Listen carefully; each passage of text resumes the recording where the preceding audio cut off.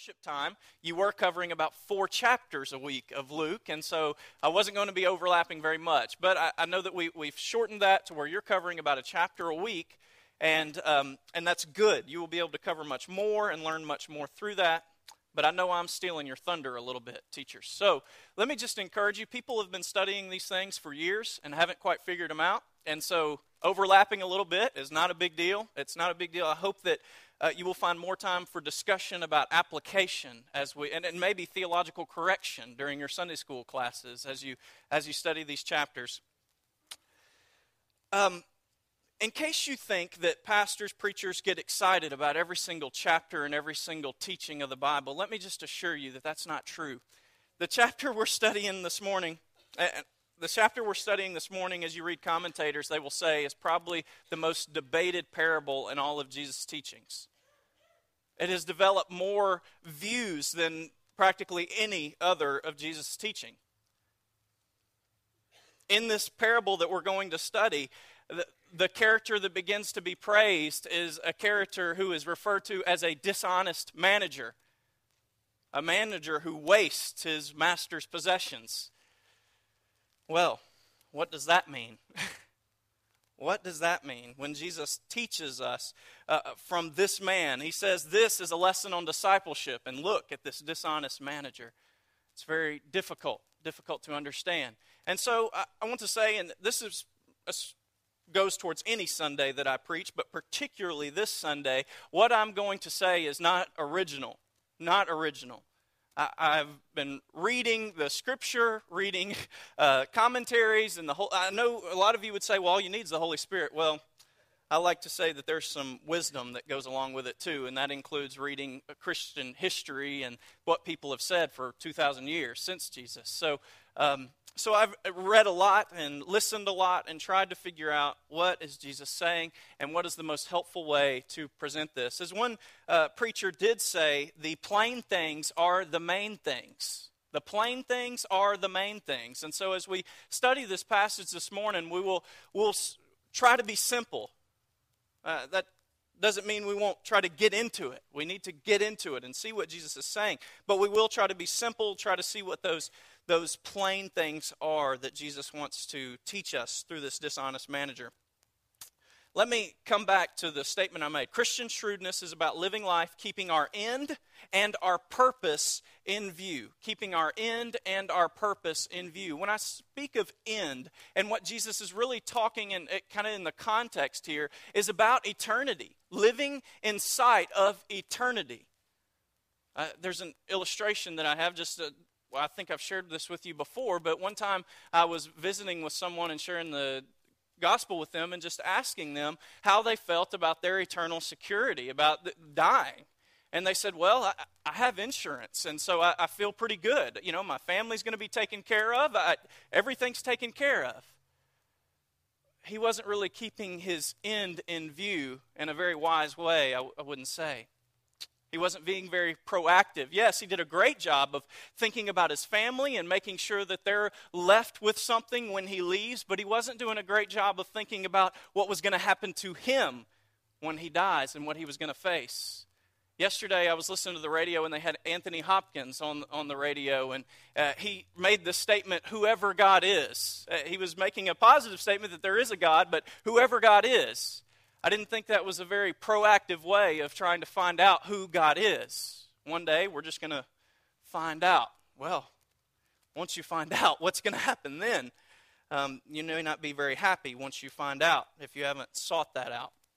And so, it's Christian shrewdness is about living life, keeping our end, planning for our end for eternity, but also our purpose in view. See, it is about eternity, but it is about this life as well. It is about this life as well. And I think this is one of the main points Jesus is going to make here also. An illustration that I think is helpful is I was reading this last week in a Times magazine. It was talking an article about Steve Jobs and his business practices. As you know, he was head of Apple, the Apple company, and died not long ago. But one of the things they said, we're trying to learn, a lot of business schools now are trying to learn what they can from Steve Jobs and all his success and the way that he practiced business. And the one thing they said was that Steve Jobs made the product the product bigger than anything else. It was all about getting the highest level of product. Everything that he did, from who he hired, from who he fired, and who he gave raises to, it was all about the product. And they even said that a lot of you know that Apple is receiving some criticism now for some of their business practices and possibly people in China and how they're treated. And they said that Steve Jobs probably would have ignored that and just let it go. You see, the one thing that Steve Jobs was concerned about was the product. He was very shrewd in his business dealings. And what's interesting is that while Jesus doesn't praise this dishonest manager for his dishonesty, he praises him for his shrewdness. For his shrewdness. I wonder if Christians have our purpose in view. Single-minded in our purpose. Devoting everything to that purpose. And to keeping our end and our purpose in view. Just to hopefully help you with the word shrewdness, I don't know how often you people use that word. I don't use it often, and when I do think about it, I think about it in a negative context. But the word shrewdness is simply wisdom. It's being clever. It's being wise. It's thinking about the future and making decisions in accordance with the future in a very wise manner. So that should help you as we use this word and as Jesus uses the word throughout the parable. Will you stand with me, and we're going to read Luke chapter 16, verses 1 through 13.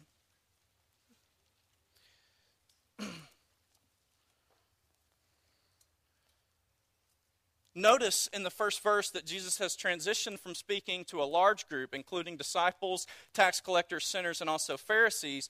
To here, it says in the first verse, he also said to the disciples. This is a teaching about discipleship. He also said to the disciples, there was a rich man who had a manager, and charges were brought to him that this man was wasting his possessions. And he called him and said to him, what is this I hear about you? Turn in the account of your management, for you can no longer be manager. And the manager said to himself, what shall I do, since my master is taking the management away from me? I am not strong enough to dig, and I am ashamed to beg. I have decided what I will do, so that when I am removed from management, people may receive me into their houses. So, summoning his master's debtors one by one, he said to the first, how much do you owe my master? He said, 100 measures of oil. He said to him, take your bill, sit down quickly, and write 50. Then he said to another, how much do you owe? He said, 100 measures of wheat. He said to him, take your bill and write 80. The master commended the dishonest manager for his shrewdness. And then Jesus speaks, for the sons of this world are more shrewd in dealing with their own generation than the sons of light. And I tell you, make friends for yourselves by means of unrighteous wealth, so that when it fails, they may receive you into the eternal dwellings. One who is faithful in a very little is also faithful in much. And one who is dishonest in a very little is also dishonest in much. If then you have not been faithful in the unrighteous wealth, who will entrust to you the true riches? And if you have not been faithful in that which is another's, who will give you that which is your own? No servant can serve two masters, for either he will hate the one and love the other, or he will be devoted to the one and despise the other. You cannot serve God and money. You may be seated.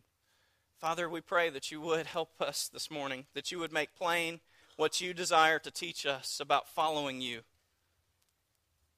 Lord, what you desire to teach us about eternity and about planning for the future. God, that you would convict our hearts and that you would lead us in obedience and submission to you. It's in your Son's name, Jesus, that we pray. Amen. I do want to make sure that you open your bulletins, and you'll see a folded sheet of paper there with notes. You'll notice that I've left blanks there. As I said, that's because I don't know what I'm going to say there yet. So I'm just kidding. But hopefully those will be helpful as we walk through.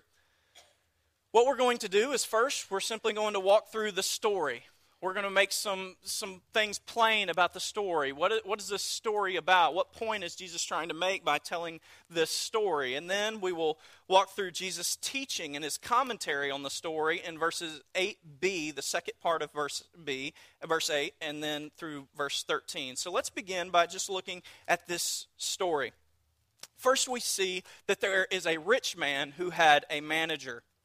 Now, this was a rich man, and as we will see later, it seems that his clients are people who are using his property to grow things. And so they're basically renting from him.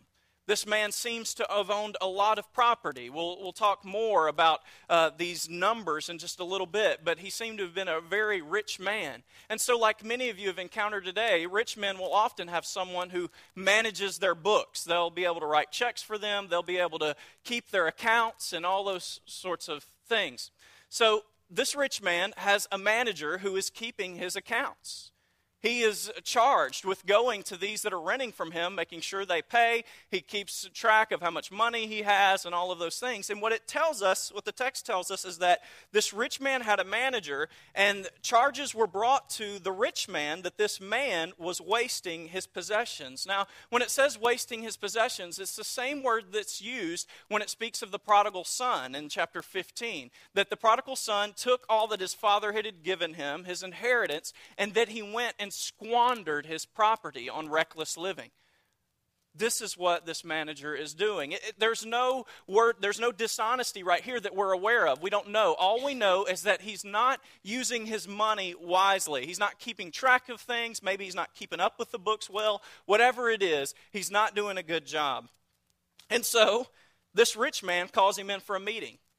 He calls him in and he says, "What is this that I hear about you? Turn in the account of your management, for you can no longer be manager." Some of you may have, if you've been fired before, may have had an experience like this. You were called into the manager's office, and the manager really wasn't interested in what you had to say. He asked, "What's this I hear about you?" But then he goes ahead with what he's decided to do. And so he basically tells him, "You need to go get the accounts ready because you're not going to be the manager any longer. You can no longer serve as my manager." And so this is a quick conversation. The manager has no opportunity to respond. The master has believed what has been told him, and this man is going to be out of a job. And so the manager says to himself, "What shall I do since my master is taking the management away from me?" Now, because this rich man had so much property, it's likely that even this manager was doing pretty well financially. We can tell this because of what the text says next. He asks, what am I going to do? And he says, "I'm not strong enough to dig." Now, it's possible that he's just lazy and he doesn't want to dig, but he says, "I'm not strong enough to dig." And he says, "I'm ashamed to beg." So this man probably was living a decent lifestyle, and he doesn't want to just go to begging. Now, why are these his only options? Well, what happens if his master fires him because of his dishonesty or because of his squandering of the possessions? What's everyone else in the community going to think about him? This isn't a good manager. Who wants to hire a manager of this nature with this reputation? He's not going to get a good recommendation. And so he's got to figure out what he's going to do. And he says in verse 4, "I have decided what to do, so that when I am removed from management, people may receive me into their houses." Now, what we see here is that he's thinking through this, and he wants to ensure that after he's fired, he's got a place to go. He's got a house to live in. Otherwise, he's going to be out on the streets. And so, it says in verse 5, "Summoning his master's debtors one by one, he said to the first, 'How much do you owe my master?' He said, 100 measures of oil. And so he says to him, 'Take your bill, sit down quickly, write 50. He cuts it in half immediately. This is a quick process. He asked him to change it. He probably could have just written and this debtor could have just written quickly changing it. And so his debt was reduced by 50%. Now, this first debtor, how much he owes, it's equal to the yield of 150 olive trees. 150 olive trees. So this is a large piece of property that he is using. The amount is equivalent to about 3 years' salary. And so when he makes this cut for him, this is a lot of money. A lot of money. What this also indicates is even these debtors, while the man who owns the property is rich, these people, these debtors, are also probably in pretty well. These are men who are using other men to work for them. They probably have people who are working and helping in the production in these fields. And so what is this man doing, this manager? He's ensuring that he's got a place to work. By cutting these debts, he's ensuring that he's got a place to go. Now, the next verse, it says that he said to another. Now, it's probable that he invited many in and cut their debts, but this is just a couple of the examples that Jesus provides. He said to another, "How much do you owe?" He said, 100 measures of wheat. He said to him, "Take your bill, write 80. Now notice that the first debt he drops by 50%. This one he simply drops by 20%. It's not that these are unequal people. It's probably the substance that we're talking about here is the reason. The first is oil. The second is wheat. The second debtor's grain would have been produced on about 100 acres of land. 100 acres of land. So again, what we're seeing is that these debtors are wealthy men. These are also men who need workers. Now, what would the response of these debtors be when this man comes in, this manager, drops their debts by 50 and 20%? What would their response be? Joy. They're ecstatic. This is great for me. Now, they would also think, they have this manager here, so he's doing a good job of managing the master. Now, know this in the story. These debtors don't know yet that this manager has been fired. Okay? So this guy's just acting fast. They don't know. But they see this manager, he's helping them, he's cutting their rates, but behind the manager is the master. And in some sense, they're also thinking, man, this is a great master. He's really helping us out. This master has probably charged this manager to do this. So, there's joy on behalf of these debtors. Well, let's look at the next verse. After he has cut these debtors' debt, it says immediately in verse 8, there's no conversation. Evidently, the manager is bringing the books to the master and to turn them in. And it says, the master commended the dishonest manager for his shrewdness. The master commended the dishonest manager for his shrewdness. Now, the dishonesty, this is the first time we see this, but it's probably not talking about what he's just done, but it's probably talking about what he's done all along. His not dealing well with the money. So what exactly is he commending him for? His shrewdness. Now, in what sense was he shrewd? This manager, has gone and established rapport with all these rich men in the land. These men who could provide for him. So in essence, he's ensured that he'll be able to survive. He's not going to have to go and dig ditches. He's not going to have to beg. But he has been quick. He's been wise. He's been clever, very clever. And he has gone and made sure that he has a good life to live after this. In some sense, I don't know if any of you have ever had practical jokes played on you. Practical jokes that are really embarrassing. But they're just good. You know what I'm talking about? And so while I've heard about some of these in the congregation. So while it frustrates you, at the same time you're like, they got me. That was good. And so that's in a sense, this is what's going on here with this master. He's commending this guy because even though he's a crook, he's a clever crook. He's done himself very well here. Now, wouldn't the master, couldn't he just go to these clients and say, look, that wasn't right. You actually owe me that former amount. No. His clients are ecstatic now. They think he is the best master ever. And so the master can't just go to his clients and say, that was all wrong. Actually, you need to go ahead and give me that full amount. That's not true. He couldn't do that. Some commentators have suggested that this manager, he could have been put in jail from the beginning, and so maybe this master is supposed to be pictured in the story as very benevolent and somewhat gracious, that he just fires the guy and doesn't get him thrown in jail. And so in this case, maybe the manager is really throwing everything he has. He's depending on the graciousness of this manager, this master. Some have suggested that. It's possible.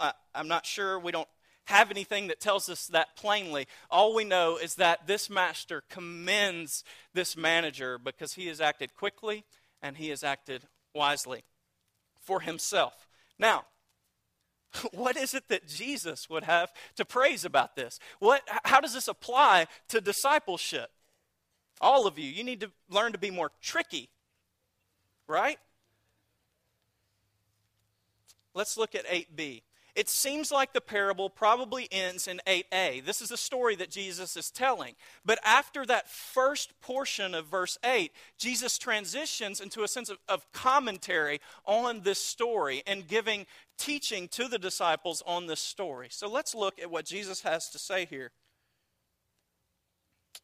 In the second portion of verse 8, it says, "For the sons of this world are more shrewd," in other words, they're more wise, they're more clever in dealing with their own generation than the sons of light. Let's read that again just to make sure it's clear. The sons of this world are more shrewd in dealing with their own generation than the sons of light. What is Jesus saying? He's saying that the people in the world devote all their energy, every bit of resources they have, to making sure that they survive in this world. And not only that they survive, but that they thrive. Companies invest millions of dollars in research so that they know how to get you, so that you buy their stuff. Jesus is saying that the world is very wise. They're very crafty in making sure that they survive. And they are more crafty than the people of God are in planning for their future and executing and investing.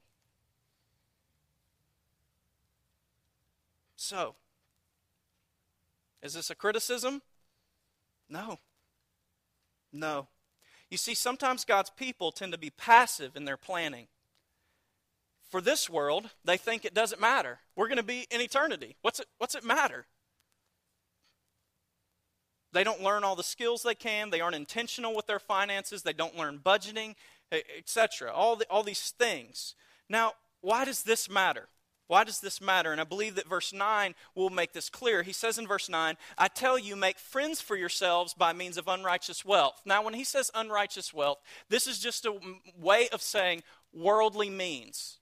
Make friends for yourselves by means of stuff, money, whatever resources you may have access to, so that when it fails, they may receive you into the eternal dwellings. Now, that's clear as mud, right? No. You see, Christians are called to do good with their money, with all their resources. And when you don't plan, when you aren't shrewd, it limits the amount of good that you are capable of doing. And so when you're foolish, when you don't plan, it limits what you're able to do for God's glory, for God's name. So Christians are called to shrewdness, cleverness, so that we can do good, more good. Now, this doesn't mean we take whatever chance we can to get ahead or to hurt people in the process. That's not what this means. But it does mean that a passive approach to stuff is not Christian. See, by being passive is how we be foolish and how we limit ourselves in the amount of good that we're able to do for God's name. I think the clearest verse on this is Matthew 10:16, which says, you've heard it, "I'm sending you out like sheep surrounded by wolves. So be wise as serpents and innocent as doves." Wise as serpents and innocent as doves. Jesus, there are other things said about this. The devil is like a roaring lion seeking to devour you. What Jesus is saying, what Peter says when he says that, is the world is dangerous and it's smart. It knows how to get you. And so while you should be innocent, Christians, you should be wise. You should be wise. God's sovereignty is not an excuse for your ignorance.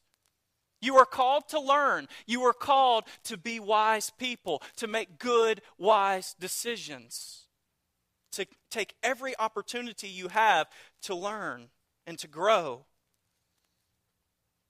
And so, I wonder how you, believer, are using all your resources, your gifts, your abilities, whether business sense, a love for books, a love for sports, whatever it is, for God's kingdom. What Jesus is saying is we're to take all our intellectual energy, our emotional energy, our smarts, whatever we have, and funnel that towards God's kingdom, working for God's kingdom, planning for eternity, but also not just for us, but for other people.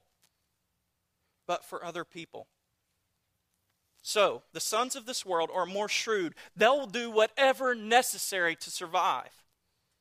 They're more shrewd in dealing with their own generation than the sons of light. God's people tend to be passive. They tend to not plan well. They tend to not be very clever, very quick. So Jesus is praising a dishonest man for his shrewdness, for his quickness, for his willingness to do whatever it takes, to go to whatever extreme necessary to survive. And I wonder, believer, will you use every resource available to you in this world so that you might plan for eternity? Not just for you, but for all people. Now, as we get into verse 9, again, the second half of verses 8 through 13 are a new section.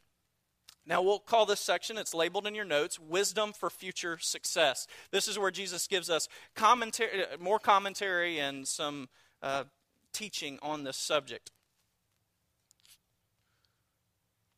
The first thing that we'll look at here in verse 9 is be generous. What do we do with our stuff? What do we do with our resources? How are we to be clever with our resources, with what God gives us? First, we are to be generous. Be generous. I think that's a blank there in your notes. We're to be generous. Jesus says in verse 9, I tell you, make friends for yourselves by means of unrighteous wealth, so that when it fails, they may receive you into the eternal dwellings. Make friends for yourselves. Let's talk about this first. Money is to be something not that divides us from other people, but that brings us together, something that brings us near to others through generosity and benevolence, etc. You see, money tends in our society to create boundaries. We have the divisions of the rich class, the middle class, and the poor. We have the elite, the powerful, and then the rest. But the teaching here is that money is not to create boundaries for Christians. Money should bring us near to others as we give, as we're generous. The next thing Jesus says after making friends is so that when it fails. So that when it fails. Now, here's something we can be assured of. Money will fail us. In a world where money means power, and money means access to everything, we need to meditate often on the fact that money will mean nothing when we die. It won't count for anything in the afterlife. You see, the currency in God's kingdom is grace, and it's only exchanged through Christ. Money means nothing in the kingdom. It will fail. Just meditate on this. Money we feel like it gives us everything. It provides for our needs, our food, our shelter, everything. But listen, remember, money means nothing. It's temporary. It will fail you. And so the point Jesus made, when it fails, these that you have met, it says they may receive you into the eternal dwellings. Now, what does this mean? Who is they? Well, it says, make friends for yourselves by means of unrighteous wealth, just meaning stuff, worldly things, so that when it fails, they may receive you into the eternal dwellings. Now, this is complicated. Who is they that's receiving us into the eternal dwellings? Well, some suggest that this is a type of reference to God. In the prodigal son, you'll remember that the son said he sinned against heaven. And it's a reference to God. And so they may receive you into the eternal dwelling. Some may suggest that this is really just a reference to God. It might be, I'm not sure here. But even if Jesus is in some sense referring to these that we've made friendships with through wealth, through worldly wealth, Consider if you give your money to provide for a Bible translation for a people group. A people group who has never had God's word in their language. They've never heard the name Jesus. They've never understood this salvation. And you give to provide for them so that they might hear God's word. Can you imagine when you get to heaven and these people who had never heard God's word are there? And in a sense, there's rejoicing and they're welcoming you because you made friends by means of worldly wealth. I think that this makes some sense considering that one of the coming parables is the story of rich man and Lazarus. And the opposite thing happens. In that parable, we're not going to get into it, but I just want to give you the general sense. The poor man, Lazarus, is sitting outside the rich man's gates day after day. The rich man is sitting in he's in the house. He's enjoying everything he has, all of his wealth. And then the story goes to when both men die. Both are buried, but the poor man is with Abraham in God's kingdom. He is in heaven. And the rich man is in hell. You see, what Jesus is telling his people to do is make friends for yourselves with worldly wealth so that they will be there to welcome you into the kingdom, into the eternal dwellings. The opposite has happened with the rich man and Lazarus. He did not make friends with worldly wealth. He did not help provide for Lazarus in any way. And Lazarus did not welcome him into the eternal dwellings. And so in some sense here, as we give, as we're generous, we're establishing relationships with people. We're wiping away those things that often separate us of a socioeconomic level, whatever it may be, and we're becoming friends with all people, and we will dwell with them in heaven in God's kingdom forever. I want to read to you from Luke chapter 6, verses 32 through 35.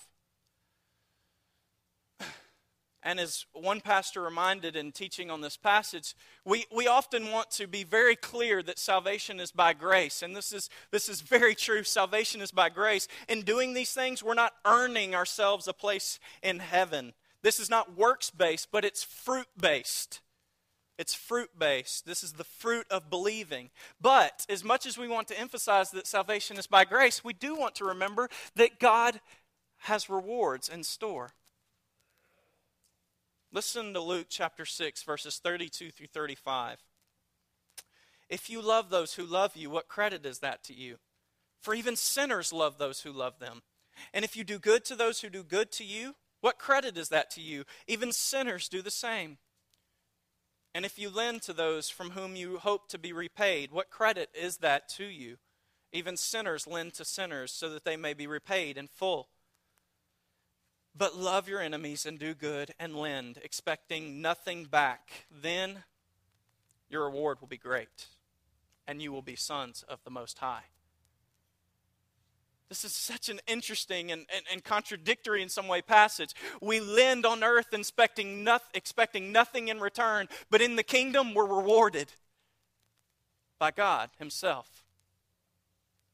And so, this is not works-based salvation, but Jesus is telling us, make friends for yourselves, be wise, be generous with your earthly wealth. The second main point Jesus makes here in wisdom for future success in this section is be faithful in stewardship. Being a steward is having been entrusted with something that's not ours. This is what this manager was doing. He was entrusted with the master's wealth to keep track of it. So we are to be faithful in all our stewardship. Verse 10, one who is faithful in a very little is also faithful in much. And one who is dishonest in a very little is also dishonest in much. I wonder if we are faithful in the things that seem very insignificant. You see, there's a correlation between how we deal with small things and how we will deal with the big things in life. Small things. One pastor gave the example that punctuality shows respect. I know there are some things who think that being late is not a big deal. I didn't say this, so you take that how you like. But punctuality, what seems like a small thing, can show respect. a great thing. It shows something of a hard work ethic. Honesty, even in small things, shows reliability. It shows care for others. If you're willing to tell a little white lie, you're not far down the road from being willing to tell a big lie. And so don't act like it's innocent. It's not. Consistency in small things, a devotional life, exercise. It shows devotion and persistence over a period of time. And I think the great example here is the biblical character Joseph. Biblical character Joseph. If you look in Genesis and read the story of Joseph, Joseph was sold into slavery by his own brothers. He went to Egypt where he was to be in slavery, and he was to be a worker in Potiphar, a powerful man's house in Egypt. But while he was there, this man's wife began to tempt him and encourage him to do some things with her, some things that would not have been very ethical. But Joseph was persistent in saying no. To the extent that one day she begins to tug on him and pull him and try to force him, but Joseph leaves his shirt in her hand and he runs away. Joseph was faithful, a faithful man. After that, he's in prison for a couple of years because Potiphar finds him and imprisons him. Now remember, Joseph has been innocent. He has every excuse to be frustrated, angry, and some of us would say just to act in whatever way he wants. This is a great injustice. I can do whatever I want. But Joseph does not. He continues to be faithful. He earns a good reputation in the prison. And he becomes a man of great respect over time. Eventually, Joseph would be released. He would serve in the Pharaoh's house. He would serve over great things for Pharaoh. And the incredible thing is that eventually the people of Israel, as they travel to the land of Egypt, are given a land, a piece of land in the area of Egypt. And so Joseph, an example of faithfulness over a period of time, even when he's done injustice, and he's eventually given wealth. He's given his own stuff. It's interesting because of verse 12. If you have not been faithful in that which is another's, who will give you that which is your own? Verses 11 through 12, as we move along in this stewardship, the greater correlation Jesus is making here is between worldly wealth and spiritual wealth. Why would God give you spiritual wealth when you've shown yourself unwise and unfaithful in worldly wealth? I think it's a great question to ask. Are you feeling a lull in your spiritual life? Well, are you being faithful in your material life? You see, all these things are connected. Faithfulness to God in one area affects your relationship with Him in another area. And so are you being faithful in every stewardship that you've been given? And I believe strongly, I think this is what this text is telling us, the greatest source of our unfaithfulness is our lack of understanding that what we have is not really ours. You see, if you believe your money's your own, you'll spend it how you want to. If you believe that, well, it's just $1, it's mine, I've worked hard for it, you'll spend it how you want to. But when you realize that the body that you have is made by God and given to you for a period, for a season, when you realize that the money you make is given to you by God through the resources, the abilities He's given you, when you realize the talents that you have, ability whether to play music or to draw or what to work hard, whatever that may be, those are stewardships that God has given you for His glory, not for your own. And so the greatest source of our unfaithfulness, of our failure, is not realizing that what we have isn't really ours. Even that $1. I don't want us to be legalistic here. But would you spend it differently if you thought about that? Your ears and the things that come into them. Would you process things differently if you knew that came to you from God? That was a stewardship, your heart, the way that you love, your relationships, all of these things. are borrowed resources. They come from God. Now the last point here, serve God, not mammon. Verse 13. No servant can serve two masters, for either he will hate the one and love the other, or he will be devoted to the one and despise the other. You cannot serve God and money.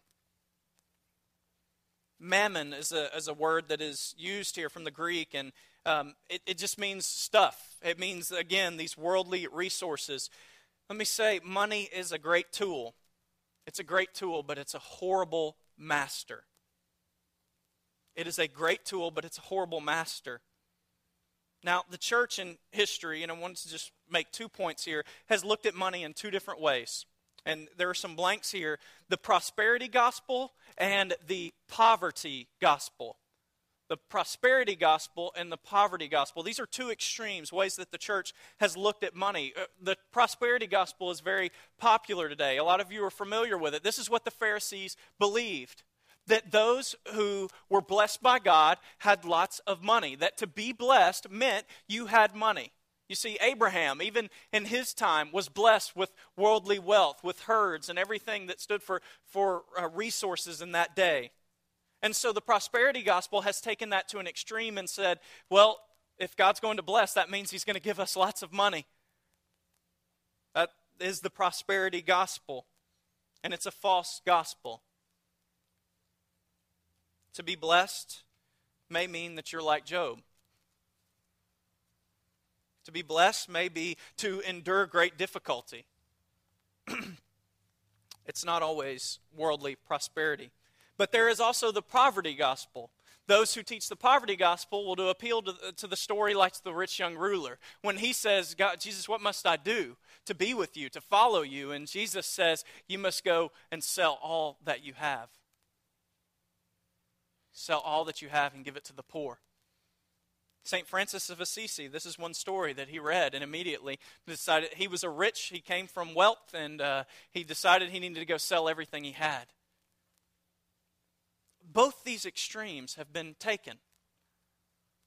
Some have said that if God is to bless, he's to give worldly wealth. Others have said if you want to follow Jesus, you have to give away everything. Everything. Neither of these is what Jesus is teaching. Jesus teaches a different view that says worldly wealth is not necessarily bad in itself unless it's used for evil purposes. But when used for good, it is great. When used wisely, shrewdly, it is good. Listen to 1 Timothy 6, 17 through 19. These verses are in your notes. This is the teaching that Paul says that Timothy is to give those who are rich. Command those who are rich in this world's goods not to be haughty or to set their hope on riches, which are uncertain, but on God, who richly provides us with all things for our enjoyment. Tell them to do good, to be rich in good deeds, to be generous givers, sharing with others. In this way they will save up a treasure for themselves as a firm foundation for the future, and so lay hold of what is truly life. In this teaching, Paul does not say that those who are rich must give away everything they have and become poor in order to enter the kingdom of God. That's not the gospel. But worldly wealth is to be used to serve God for his glory. Now, how does this go with the parable? The parable serves as an example where a man tried to serve a master and money and found that it couldn't work, right? He squandered the resources. When he realized he was in a fix, he did everything he could to rescue himself. And so, what is the teaching for us today? Well, we are to be generous. We are to be faithful in all our stewardship. We are to serve God, not mammon, not money, not stuff. I want to give you a couple of application questions. And I hope these are things you can discuss in your classes next week when you study this text. Where do you find passivity in your life? Are there areas in your life where you have just been passive and you've said, well, God will work it out. He's sovereign. You see, Jesus is not advocating passivity. He's advocating wisdom, the use of wisdom in the life of the believer. Also, where are you leaning on God's sovereignty as a crutch and as an excuse for your irresponsibility? Now, you will not hear me say this often. I love to teach on God's sovereignty, and I love that God is sovereign. But God's sovereignty has been blamed for a lot of ignorance on the part of man and a lot of bad decisions. And so don't use it as a crutch. He has called us to wisdom. Now, wisdom takes hard work.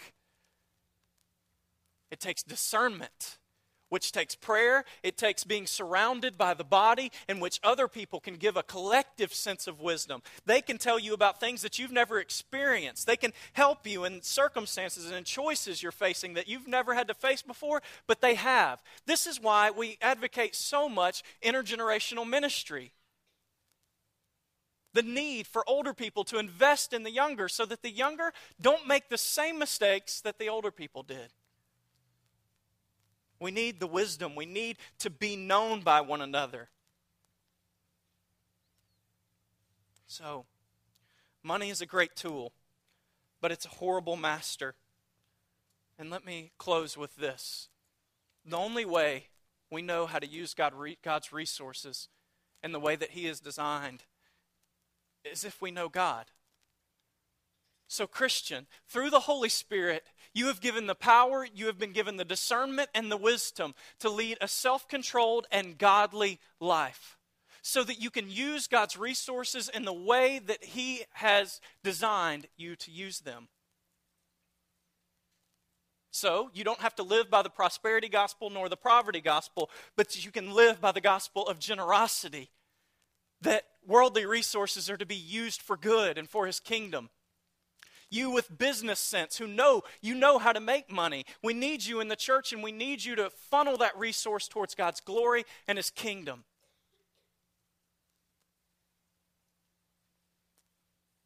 Those who are not believers,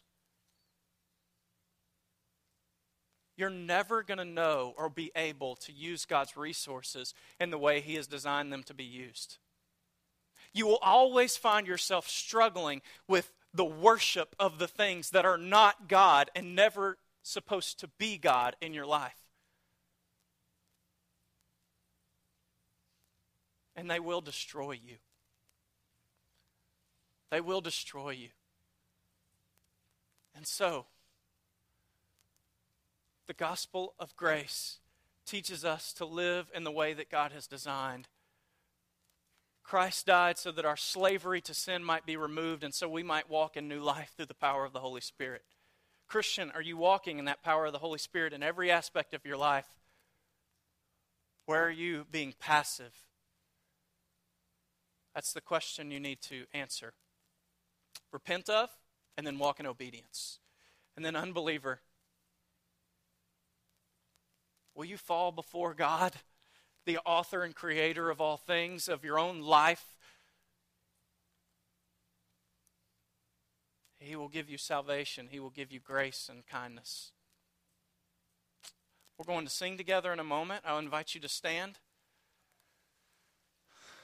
And let's pray.